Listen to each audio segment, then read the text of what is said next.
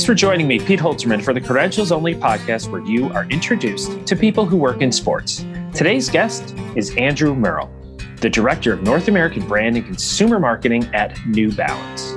While he got his start in public relations, Andrew has transitioned to marketing and has now spent time with 3 different brands.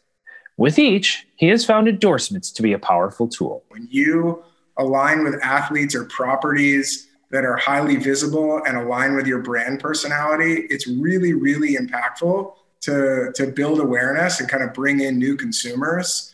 And it just makes all of the more hard-hitting tactics to drive the business that much easier when you have some high-profile athletes who are doing some amazing things out on the field and on the court. While he worked for a pair of storied Major League Baseball franchises before joining the brand side, Andrew has always enjoyed the challenge of doing new things. I love those sort of entrepreneurial environments where you can be creative within these major global iconic brands to create something new that didn't exist before. Andrew also shares what he feels helped him turn his initial internship with the Boston Red Sox into a full-time job. But I think what I really tried to do was do really high quality work, build my reputation, especially when you're around athletes and sort of a status type of a role. You want to show that you're responsible and reliable and you're not, just sort of chasing some of the flashier parts of the job. He also speaks candidly about his decision to transition to marketing and the brand side of the business. Yeah, it's funny. I mean, baseball was my first love growing up, and everything that makes it so amazing as a fan. There's a game every single day, every night. You can tune in whenever you want. It's always there. Makes it, as you said, absolutely grueling to work in. It's incredibly taxing, and you definitely need passion, because if you don't love it, you're just not going to make your way through. There are, as always, show notes on credentialsonly.com, which is also the place to sign up for our mailing list. Also, take a moment, follow us on social media, and if you would, please leave a rating and review wherever you are listening. Without further ado, please enjoy this conversation with Andrew Merrill from New Balance. Andrew, I want to thank you for joining me. I'm looking forward to discussing so much of your work, but what stood out as I was getting ready to talk to you is just there's a variety in your work experience. I'm just going to read you a few of the titles that pop up on your resume. A coordinator of baseball information, assistant director of entertainment and business PR, athlete marketing manager, director of sports marketing, and now director of brand and consumer marketing. To the outsider, those all seem pretty different. Aside from all being jobs you've had, what's kind of the common thread for you as you look at all those different pieces of work? Yeah, it makes it sound like quite a mix when you read it that way. I mean, it's a good thing for this podcast and our conversation. The common thread is sports. That was, always my passion growing up. It's how I landed that first job, and throughout my various roles or the different functions that I've had at different companies, the one common one is always sports all the way through. As you were changing from media relations to a marketing role, or going from athletes to sports marketing to the brand marketing, did you feel like it was a pivot, or has it seemed like kind of a natural progression for you? Well, there were a couple of pivots. When I started my career, I got into it started in PR, and that was with the Boston Red Sox. And I mean, I grew up a massive baseball fan, so I just wanted to get in the door. And I started as an intern with the Red Sox, and I would have taken any role. And it just so happened that media relations was what was available. And so I just wanted to do as good a job as possible so that I kept that job and would be able to stay in sports. And I continued in PR as I transitioned from the Red Sox to the LA Dodgers. And then I'd say the first big pivot for me was out of PR and into more of a brand marketing role, and also which coincided with shifting away from a Major League Baseball team into a brand. And so that was that shift that I made going from the LA Dodgers to Red Bull. So that was definitely a big shift for me. And then another pivot was more recently, I'd always been very focused in sports marketing and athlete marketing. And then when I shifted jobs from Cliff Bar to New Balance, it was outside of a sports marketing role. And now my role at New Balance is much more general marketing across brand and all consumer marketing. So there's some consistencies, but definitely two pivots in there that kind of stand out to me. The internship to full-time job is kind of the dream that I think a lot of people hope happens. How were you successful in making that jump early in your career with the Red Sox? Well, I worked hard, and I think that everybody in Major League Baseball works really hard because you're working both the business schedule, a 9 to 5, and the game schedule. So oftentimes you'll be at the stadium from 9 to midnight or something. So you're going to work long hours, but I think what I really tried to do was do really high quality work, build my reputation, especially when you're around athletes and sort of a status type of a role. You want to show that you're responsible and reliable, and you're not, just sort of chasing some of the flashier parts of the job. So I think it was doing good work, but also building relationships, and especially with my bosses at the time, so that when I did graduate from school, they felt confident to bring me back. And eventually became that coordinator of baseball information. That sounds like a Bill James stat. Is that pretty close to what that was? Sort of. So my role was media relations, and what that really was is kind of an intermediary between the media that was covering the Red Sox and the players, front office executives, coaches. And so where that coordinator of baseball information came in is I was trying to put together stats and trends and other data to basically service the sports writers so they can write their stories. So the Bill James side of the world, that was very much kind of baseball operations and scouting and all of that. And I was more on the media side of things, but try to get my hands on the data as much as possible. Boston's a very rabid fan base, but it's also a pretty aggressive media market. How did you find navigating those waters? It was interesting. It was my first job out of school, and well, I grew up in Boston, so I certainly knew about the media market that this is in, and just Boston's sports talk radio growing up, and I knew how just aggressive the media could be. So there's a number of different PR jobs. There are proactive PR jobs where you're trying to get coverage for the entity that you're working for, and the Red Sox didn't have that problem. It was servicing all of the demand that already existed. So I just learned to operate in a world of excessive requests and trying to manage all the inbound requests at that point, and certainly taught me good time management skills because, especially at that time, I was there from 2003 to 2008. And the Red Sox were sort of the pinnacle of the sports world at that time. So in addition to the crazy Boston media, there was national media and plenty of nationally televised games, and then international media as the game continued to become global. You talked about the different roles. How big is that PR team that was working with the Red Sox at that time? It was relatively small. I think there were only 4 or 5 of us at the time. I'm not sure what PR departments are like today within Major League Baseball teams, but as I said, we were definitely working long, hard hours, and it built some great rapport though among the team because we were definitely small and mighty. You talked about those business hours, then the game hours, and the other thing about baseball is that it's not a short season. You look at the NFL with a 16-game schedule, and that's, you got to be envious of that once a week compared to baseball, which is pretty much every night for 6 months. You had youth on your side then, fresh out of college, but what were some of the things you had to do to just kind of pace yourself to get through so that you were still going in October? Yeah, it's funny. I mean, baseball was my first love growing up, and everything that makes it so amazing as a fan. There's a game every single day, every night. You can tune in whenever you want. It's always there. Makes it, as you said, absolutely grueling to work in. And there's 162 games in the season. I was there for all 81 home games.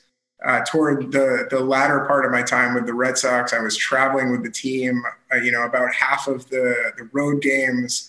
I was at spring training for 2 months before that. So when you think about all that, it's incredibly taxing, and you definitely need passion, because if you don't love it, you're just not going to make your way through. And then you need to try to rest whenever that is possible. So when the team is away and you're not on the road, you need to try to just rest and relax. And then those few months during the off season are critical to just try to take a breather so that you can make it through the season once it starts up again. You mentioned the Dodgers came next.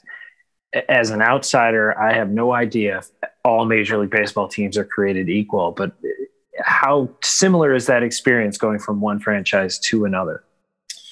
It was actually really different. So I had lived in Massachusetts and was around the Red Sox for all of my life until that point. And I thought that all sports teams had the same rabid fan base and would sell out every game. The time that I was at the Red Sox, they sold out every game for years and years and years consecutively. And it was really different going to the Dodgers because although there was a very passionate fan base, it wasn't quite the same. There were just so many other things to do in Los Angeles, with Hollywood being there and the entertainment industry being there. And, there wasn't quite as much to do right around the ballpark. So you'd see fans roll in it's the sort of stereotype in LA, roll in the third inning and leave in the seventh or eighth inning. And there'd be thousands of empty seats in the stadium. So for the first time, you had to really try to, be creative and think differently to attract people, not only to come to the game, but to arrive on time, to leave when it finished. So it was far more different than I would have expected when I first made the change. I'm one of those guys who, whenever I see that Kirk Gibson famous World Series home run, my eyes are drawn to the taillights and someone leaving. Like, right. Wait, you're missing the best. Unbelievable. In terms of how the organizations function, are baseball teams pretty similar, or were there significant differences? I mean, one of the differences has to be way more emphasis probably on ticket sales and trying to get that fan behavior different. But in terms of how they set up their shops, did you have a much bigger PR department, for example, or is every team unique because their situation's unique? No, the structure was relatively similar. I think that baseball teams in general are relatively lean.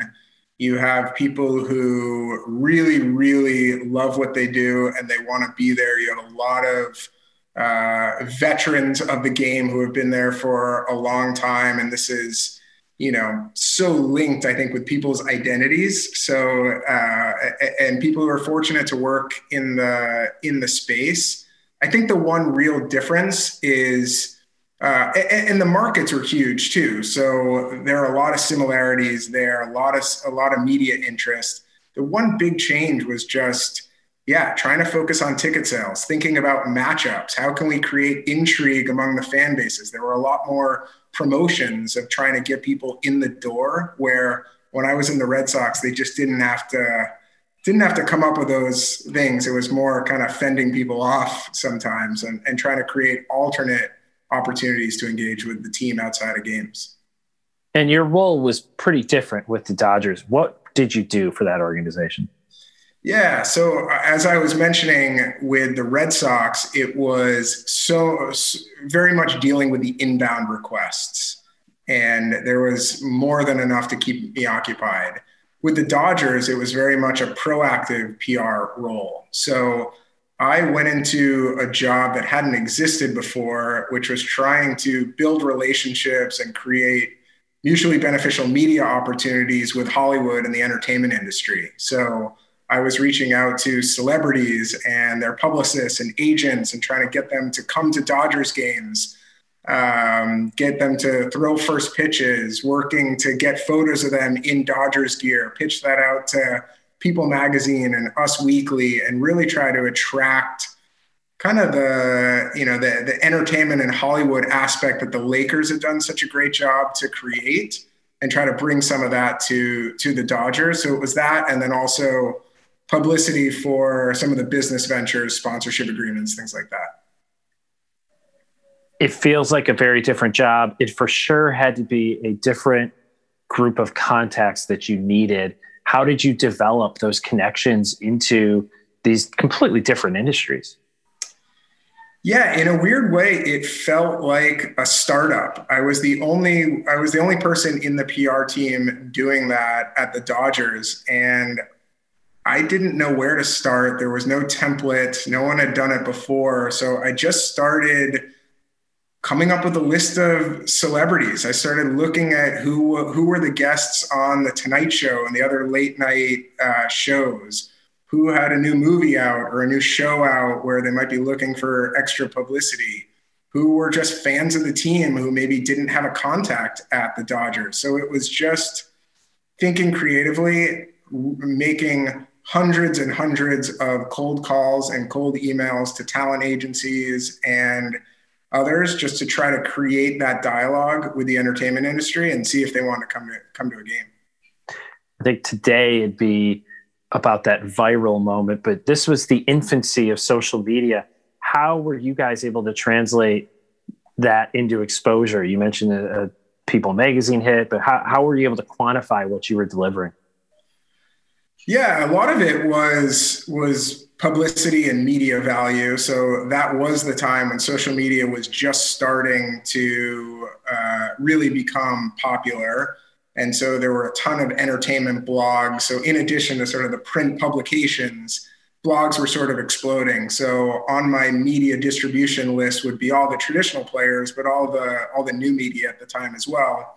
And then we would capture content on our own. So we would film when celebrities would come to the game. We would have them down on the field. We would interview them with Dodgers, their own productions. We created a page on Dodgers.com devoted all to Hollywood and, Dodger celebrity fans. So we were in the early days of social media and kind of digital marketing, but trying to do as much as we could within kind of the owned ecosystem that we had. Dealing with celebrities is in some ways similar, but in a lot of ways different than dealing with players. And oh, by the way, you're in Los Angeles, which is known for traffic. What are some of the highlights of people you have, but also just some of the things that came up that you never would have thought of before you even had that role? Yeah, I mean, I think you need to be willing, one, to deal with rejection, because there's a lot of times that you will reach out and never hear back, or there just won't be any interest. And this was my whole job. So people were relying on me to get big name talent in the door, create publicity for the Dodgers around it. We had a celebrity softball game where you're supposed to be getting A-list celebs, but the reality is A-list celebs don't want to be playing a celebrity softball game. And so you just need to be willing to put in the effort and make a lot of calls and be willing to hear no. And, ultimately hope to prevail through that. Any fun encounters with celebs or anybody who, did the pitch wild or something that stands out in your memory all these years later? Yeah, there were a lot of good ones. I mean, I remember some of the early ones. I mean, funny ones like, Jackie Chan would come in and you just wouldn't expect, or Snoop Dogg would come in and the crowd would go wild, or, Matthew McConaughey. And, at the time, the big names were different than maybe today, but, we had the Jonas Brothers there all the time, and Zac Efron. Nick Jonas had his 16th birthday party at Dodger Stadium. We shut it down overnight one night, and he had all of his friends come in. So there were definitely some really cool things that would happen. And similar with the Red Sox, once in a lifetime kind of opportunities. So I was really grateful for that. And again, I'd never done any of that before, had no experience with the entertainment industry before. So it was just, very much learning on the job. You mentioned at the outset being a huge baseball fan. You got out of baseball next, and Red Bull was the next stop for you. Was it hard to leave a sport that you're so passionate about? It was, but I was ready. As we said before, the schedule is just so grueling. And after 7 years in baseball, that really took its toll on me. So I was ready. I was ready for something different. And one thing that's, it's not talked about a ton, but, in addition to the really, really long hours, the pay is not great either. And so, I was ready for something different at that time. And the Red Bull job came at exactly the right time for me, because Red Bull, who had dominated in action sports for so many years, they were looking to build up a mainstream sports division. So getting into baseball and basketball and football, and they didn't have very many people there at the time who knew about those sports. So I was there in LA. That was where Red Bull's US headquarters were, and trying to, build this as a new division. It just lined up perfectly with my background. And I think just working on the brand side just lined up a lot better from a lifestyle perspective. It seems like a similar story too, in that you get back into that startup mentality because you're going into uncharted waters. What was you kind of had two roles, I think, at Red Bull. What was the first half of your time there? Yeah, so it really was building up that mainstream sports division, and particularly within athlete marketing. So who are the best athletes within those mainstream sports that align with the Red Bull personality, that have strong influence, that have strong performance on the field, that we can go out and sign to start to make inroads with a mainstream sports audience. So I was going out and signing and working with athletes like Reggie Bush and Rajon Rondo and Blake Griffin and Anthony Davis and Tim Lincecum. And just, it was very cool because, as you said, it didn't exist before, and I could decide what the path would be. And Red Bull had a mentality of, if you have a great idea, you can go and make it happen. And I think I love those sort of entrepreneurial environments where you can be creative, even within these major global iconic brands, to create something new that didn't exist before. These are athletes who their performance speaks for themselves. And Red Bull is a brand, an energy drink brand. You said you were looking for athletes who align with the Red Bull personality. How did you guys internally kind of identify that personality and paint that profile? Well, Red Bull was very clear about who they are as a brand. And the brand strategic documents, you think of Red Bull as sort of running and gunning and just doing crazy stuff, but it's a very thoughtful and strategic brand, and they know exactly who they are. And there are clear characteristics of, this is what the Red Bull brand is, and you're going to look for that in athletes and ones who do things differently. And so a lot of it can just be online research, but Red Bull never signed a single athlete before meeting them, and usually spending extensive time with them. So, and that was the case even with all these big time mainstream sports athletes. Oftentimes we'd be spending hours and days with them before ever getting to talking terms or a business relationship. And that's how you know that there's an alignment. So, and that's how Red Bull wound up, being in golf with an athlete like Rickie Fowler. It's just, the fit when it exists. And, Rickie, for example, he loved motorsports and grew up with, more of an action sports environment. So you want to try to blend those worlds as much as possible. So it's an authentic fit. You've mentioned NBA, PGA, MLB, NFL. I know there was some tennis in there as well. You said you were on the internet, but this seems like a pretty deep dive to be scrubbing the rosters of all these different organizations. And, were there certain lifestyle publications that, a profile here would give me a good insight? there's a mountain of information you're combing through. How do you parse through it all? Yeah, I mean, it's pretty easy to figure out who the top 10 or 15 athletes are within a sport. And then you're starting to look for, okay, well, who are the athletes who are on the rise? Because Red Bull obviously had a young target demographic. So you want younger athletes in general who have, influence among a younger crowd.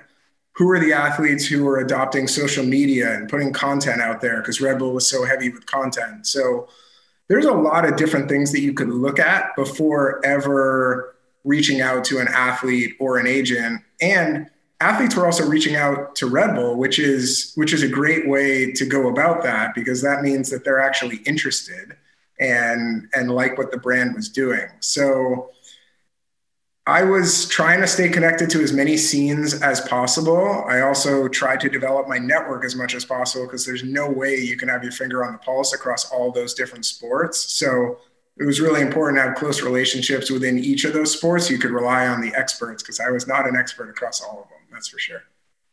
You mentioned having, for lack of a better word, a vetting process where you got to know the athlete.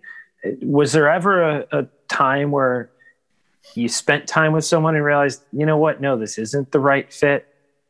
Absolutely. Yeah. And I won't give examples there. No need to name names. To name names, but absolutely. And that's somewhat uncomfortable, because oftentimes you would have a conversation with an agent multiple times before they ever connect the athlete with you. So you're sort of down the path a little bit and you feel like there could be a fit. And then maybe you go out to dinner with somebody and just the connection isn't there.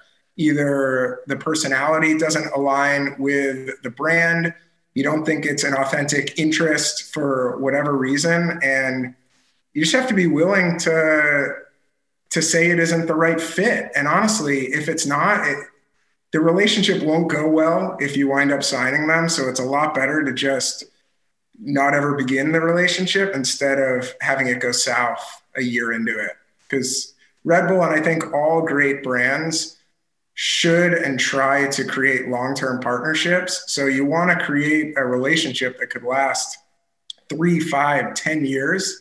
And if that's not possible, just don't get started in the beginning. You get the athlete on board with Red Bull. What's then next in your work after that recruitment phase? Yeah, so it would be really building out what we called sort of 360 marketing plans around them. So that would include things like athlete projects, which were owned events around the athlete that you would create that would be totally proprietary to Red Bull. An example of that would be, we built up urban golf holes for Ricky Fowler in major markets around the country, and would just set up these makeshift holes in the middle of, skyscrapers and have him, and invite thousands of people out there and see what he could do. So that's something that most brands wouldn't do, but Red Bull would try to do. So that would be one element. There would be a social media component. There would be a PR team that would be, pitching that athlete out for media opportunities. There'd be in-person appearances. So it would really be trying to build out all the different touch points where that athlete could create influence among your target consumer. Did you feel like it was pretty easy to get those players to participate in these things, and knowing that you're kind of crafting things that were fitting their personality and had a little bit more edge? Was it easier than, say, a corporate, meet and greet type setting? If the fit was there. And I think that goes back to what we were talking about before. I mean, we were putting Reggie Bush in, airplanes and helicopters doing flips, in the air. And it takes a certain type of personality to want to do that. And in the vetting process, if you knew that an athlete would be excited about doing some of the crazy stuff that Red Bull did, or wanting to get into a Formula One car or something, then those asks were so much easier down the line. And if somebody was a bit more traditional, then no, they'd be better off with a different sort of corporate sponsor. Mentioned you kind of transitioned halfway through your time with Red Bull into sports marketing role. What was the difference as you went from that athlete side of it to more broadly the sports marketing side?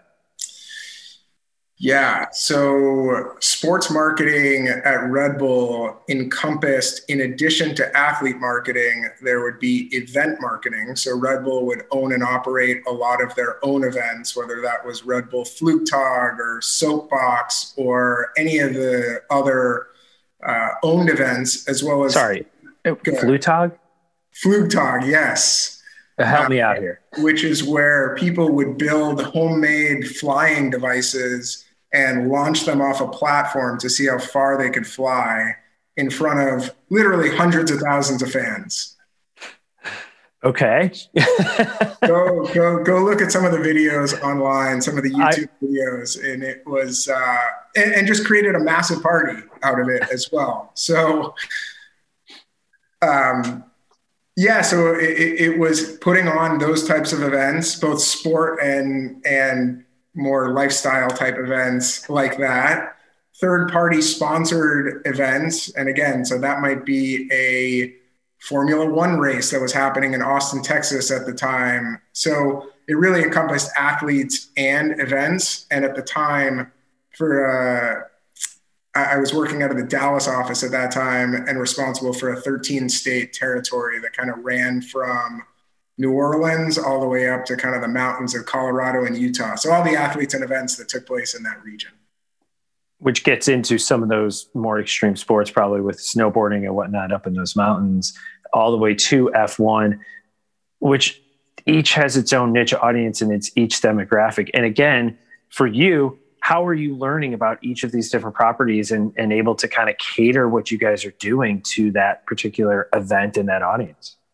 Yeah, and that really did fall back on my network. I did have people on my team at that point who would be specialists within each of the different geographies, but also in the different sports.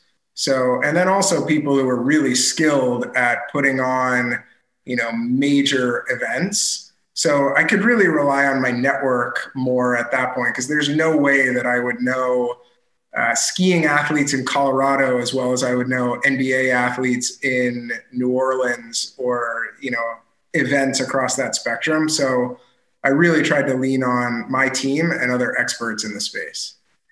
And there's very much that identity for Red Bull and that brand awareness. I think they're as recognizable as any brand, especially for a brand that's active in sports without being about sports itself. Your next job was at Clif Bar, which is coming at it from probably a different angle than Red Bull. Is that a fair assessment?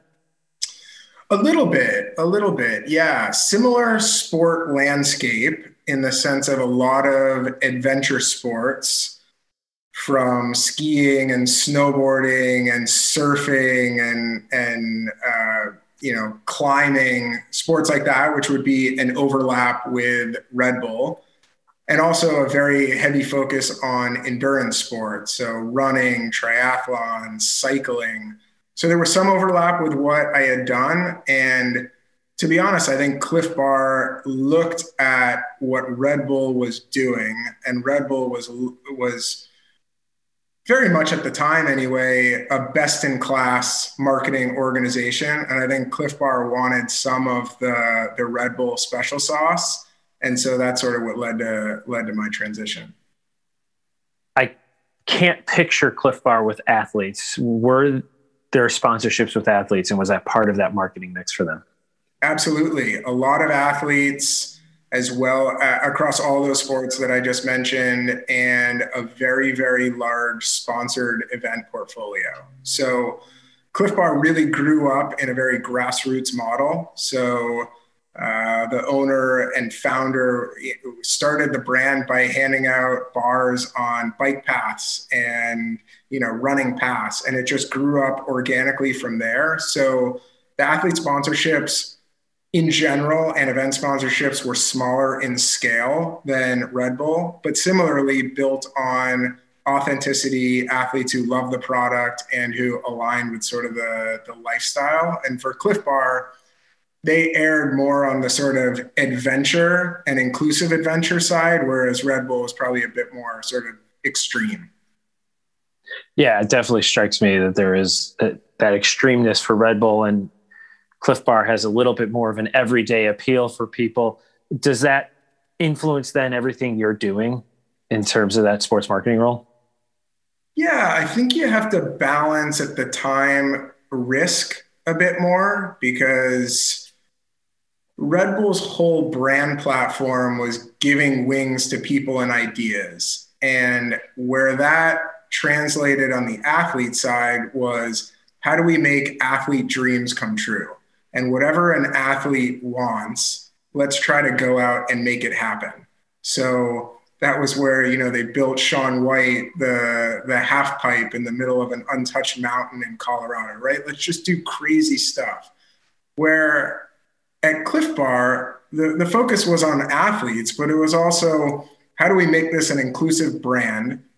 How do we get as many people as possible to kind of plug into this? We make products for kids. We really have to be mindful about what's in the product and the sort of brand message that we're putting out in the world. So there would be, I think, more of a conservative approach, especially around athletes who are participating in riskier sports like free solo climbing, for example, and very thoughtful about where do we want our logo to be and what's the worst case scenario that could happen. And do we want to be aligned with that, where those conversations weren't coming up as much at Red Bull, to be honest.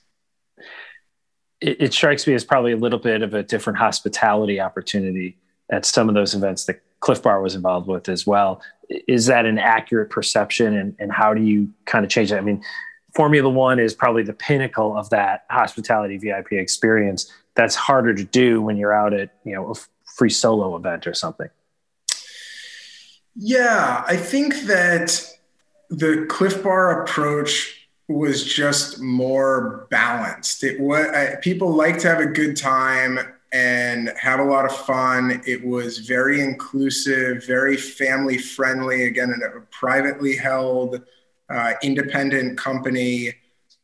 But they also make very focused on health. It was a health conscious company, caring about the quality of the ingredients, making a lot of kids products, wanting to make sure that it was good natured. Whereas the hospitality around Red Bull events was definitely much more of a party atmosphere. Young 18 to 22-year-olds really having a good time and just trying to seize life, And so there were some overlap, but some distinct differences as well. From an energy drink to a nutrition bar, now with a shoe and clothing manufacturer with New Balance, and a much broader scope. How would you describe your role as brand and consumer marketing? Yeah, so I am very much still trying to drive brand perception and brand image for New Balance in North America, and also really focused on helping to drive the business. And you're right, my role is more general now than it was in the past. So I oversee all of our paid media, so all of our advertising programs, as well as our integrated marketing around key categories like basketball, lifestyle, and running. So just the marketing mix is a bit broader, but in terms of the objectives, it's pretty similar to some of the other places I've been in the past. What is the role of sports marketing in that broader picture that you have to overlook now? Yeah, so sports marketing is not on my team. So I'm not directly working on sports marketing, although sports marketing for New Balance plays a huge role. And when you think about building the brand, still athletes are the original influencers. And it's the same thing. When you align with athletes or properties that are highly visible and align with your brand personality, it's really, really impactful to build awareness and kind of bring in new consumers. And it just makes all of the more hard-hitting tactics to drive the business that much easier when you have some high-profile athletes who are doing some amazing things out on the field and on the court. And I want to stay on that sports marketing side of it. And it's interesting for New Balance because not that long ago, New Balance boasted that we're endorsed by no one. And now today you're working with Kawhi Leonard, Jose Altuve, Rose Lavelle, Coco Gauff. That's a pivot, to say the least, to go from endorsed by no one to all in with these athletes. That happened, I think, about 10 years ago. Has the company seen that pay dividends? Absolutely. Yeah. And I think, New Balance is trying to do things differently in a very competitive category. Of course, we are up against some giant competition, and New Balance is a privately held independent company, which enables us to do things differently, both in terms of the athletes that we select and the way that we go to market.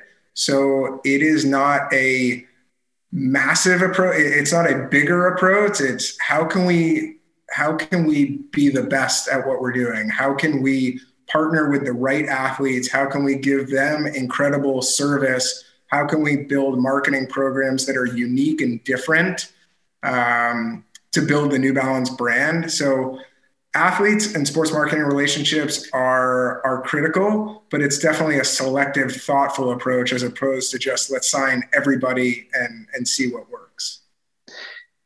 It's a unique challenge when you're adding people who are playing team sports. So Rose Lavelle, for example, is a New Balance ambassador, yet New Balance isn't providing that kit for Team USA or for Manchester City. So how do you guys work that out when your athlete isn't necessarily able to wear your gear all the time? Yeah, I think it requires a couple of things. It requires some creativity to do things off the field or off the court to activate those athletes. It requires the athlete to always keep the brand as much as possible top of mind, because the athletes have media opportunities all the time. They have their social media that they're present in all the time. So that's where some of the responsibility falls on the athlete to represent the brand. And then where it makes sense, we also create relationships with the league or with teams to be able to use athletes in uniform and use them in a bigger way, much like we've done with the NBA to be able to activate athletes like Kawhi in the space. So it just depends. We look at all the opportunities, but you definitely have to be more creative with athletes that you don't have the team or league relationship with. And you mentioned earlier, wanting to have that relationship. And it feels like with some of these, you guys got in early. I mean, Coco Gauff, a great example, getting in early and hopefully, I presume the hope is that this is now a long-term, long-standing relationship. Is that in the mind as you guys are picking out athletes to work with? Absolutely. Yeah. And sort of as I said before, the goal with any athlete that you sign is to create a long-term partnership. And especially when you're aligning with somebody at 15 years old or 16 years old, yeah, I mean, you would love to be with that athlete for, decades and through their whole career. I think that is the real power of sports marketing, is that you build up that association, that partnership, both with the athlete, but also in the consumer's mind over time. The stuff that I don't think works nearly as well are one-off influencer engagements that you're doing, or 6-month deals, or even one-year deals. I just don't think you ever have the impact with the consumer that you can create with a long-term partnership. So that's always the goal at the outset. Doesn't always work, but that's what you go for. And it's different too, because you're now marketing a product that consumers can use to go play these sports. I can go pick up a pair of New Balance shoes and play in them, not nearly as well. I don't think they're going to change my 3-point shot, but as you approach marketing from that perspective that your consumer could use this product to go play these games, does it change that image you're trying to get out there in perception? It does, because there is both a performance component and a lifestyle component. So a lot of the athletes that we sign, of course, and this goes back to previous companies as well, the performance on the court or on the field has to be there because they're endorsing your product as a performance product. but also they need to line up with you from a personality perspective and a lifestyle perspective, because as you know, the lines are blurring between performance and lifestyle and culture, especially between things like basketball and culture. So you really want somebody who can perform and give you the credibility from a performance perspective, but also can influence from more of a lifestyle component as well.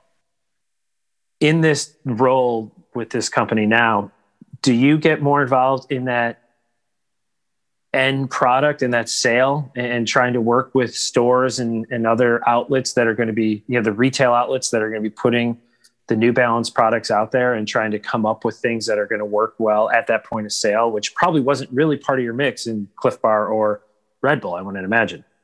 Yeah, it's definitely a mix between the brand building side of things and then what are the tactics that we can do closer to the point of sale to complete that purchase. So that has definitely required me building a new marketing muscle in terms of, okay, you're driving the big brand awareness, whether that's through athletes or sports or advertising campaigns. Well, what happens after they see that? Sequentially, what are the next messages that they can get to get them closer to going into a store or online? And then once they land in store or online, what is that experience like to try to close the loop? So that has been, a great education process and something I continue to learn with because it's critical to complete that loop. PR and marketing career. What did you study in college? I was a pre-law and psychology double major. That's not the usual path. No. Do you find, though, it's beneficial that you have come at it? There's so many sport management programs out there, and no offense to them, but do you feel like you have a little bit of an advantage because you've come from a non-traditional path? Yeah, I do. I mean, psychology definitely plays a role in some of this. Law, I suppose, with some contracts and stuff, but less so. I thought I was going to be a lawyer and then happened to get the Red Sox internship, which set me on this path. I think, Pete, to be honest, when I first started in my career, there was a learning curve because I didn't study this in college or at a graduate program. But honestly, I think after a few months, that was erased. And then you're learning on the job and just trying to get better. And so maybe I was at a bit of a disadvantage initially, but I think as long as you love this and you have a passion for it and you work within your skill set, anyone could sort of be successful regardless of their focus during school. There are times when you're doing this work, and I think it's baseball in particular is a great example of that, where it is almost overwhelming because there's just so much and it is day in, day out and constantly going. How did you have that presence to kind of step back and take a little bit longer view and learn as you were going, to see things in the bigger picture to help you with that personal growth? Well, when I was working with the Red Sox, there was not a lot of free time. So it was more mentors and people I looked up to within the organization, people who had been in the sport for a long time, and a little bit trying to grow my network externally. But I was fortunate. I mean, the Red Sox at that time, there were a lot of veterans who had been multiple organizations who were really leaders in the field. So I just tried to learn as much as possible from people within the organization because I was not getting out a lot during those days. To someone who is in school now, studying whatever they may be studying, what type of advice would you share about getting into whether it's PR or sports marketing? Well, definitely building the network is critical, reaching out to people. And I'm sure everybody says that, but it is important because there's zillions of resumes that are going into any organization, whether it's a sports team or a brand. So if you make a personal connection, you're going to be far more successful. But I also think being clear about what value you add and where your skills and interests lie.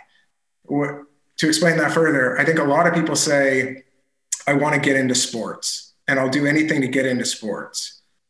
I think a better path would be, I really love communications. I am a great communicator and I love to write and I love to deal, I would love to deal with the media. I think I would be great there. So I want to work in sports, but I want to do it within PR. Or I love data and analysis, and I think that I could be a data scientist within one of these organizations. So I think thinking about what you love and what you are good at beyond just wanting to work in sports is a really critical step to take at the beginning. You can obviously iterate and change as you go, but I would think about how you could blend a skill with sports, not just say, I want to get into sports. I think it's really good advice to kind of find that skill set that's going to work best for you. I think it's interesting now as you've looked back, working within the team and organization side versus working on the brand side. What would probably be the biggest differences that people should consider as they do look to where they want to apply those skills? Yeah, one of the things is just the sports industry is a lot bigger than I realized. When I first got into this, I knew that there were teams and I thought that that was the only avenue in. So, and I was fortunate to get a job with a team and a high profile team. I was really lucky, but there's a lot of other ways in. There are agencies, there are brands. I mean, there's so many different brands who are involved with sports in one way or another, both sports brands like I've worked with, but also look at all the corporate sponsors that advertise for any pro team. They're far beyond just sports. So I think you need to think about what is the type of work and talk to some of the people that work at teams, that work at brands, that work at agencies, that work at leagues, and see what's the type of work that you think that you would really enjoy. I love brands because it allows you to be really, really creative, think outside the box, and come up with things that haven't been done before. So I've found my sort of sweet spot within the brand side of things, and I'm glad I transitioned to this. For other people, it might be different. So I think just try it out, talk to people, and see what you like best. I close every episode with the set pieces, a half dozen questions for each of my guests. I open with, what are podcasts or newsletters that you use to stay informed and keep learning? Yeah, it's a good question. And I knew that this was coming from listening to some of the other episodes. So I listen to a range of podcasts. Some of the ones that I listen to, and they're not necessarily sports related, but I listen to the Tim Ferriss podcast. And sometimes he'll have athletes on and good guests. Like he had LeBron James on a couple of years ago, which was a fascinating one. I listened to the Rich Roll podcast, which is a great one. He, totally turned his life around and became an incredible endurance athlete, really inspirational stories on there. I listen to the Kevin Rose podcast, which is a really good one. Those are a few of the good ones that I like. On social media, who are your most valuable follows? The posts you do not want to miss. So I am probably most active on Twitter. I think Twitter is a great place to get news and stay up to date.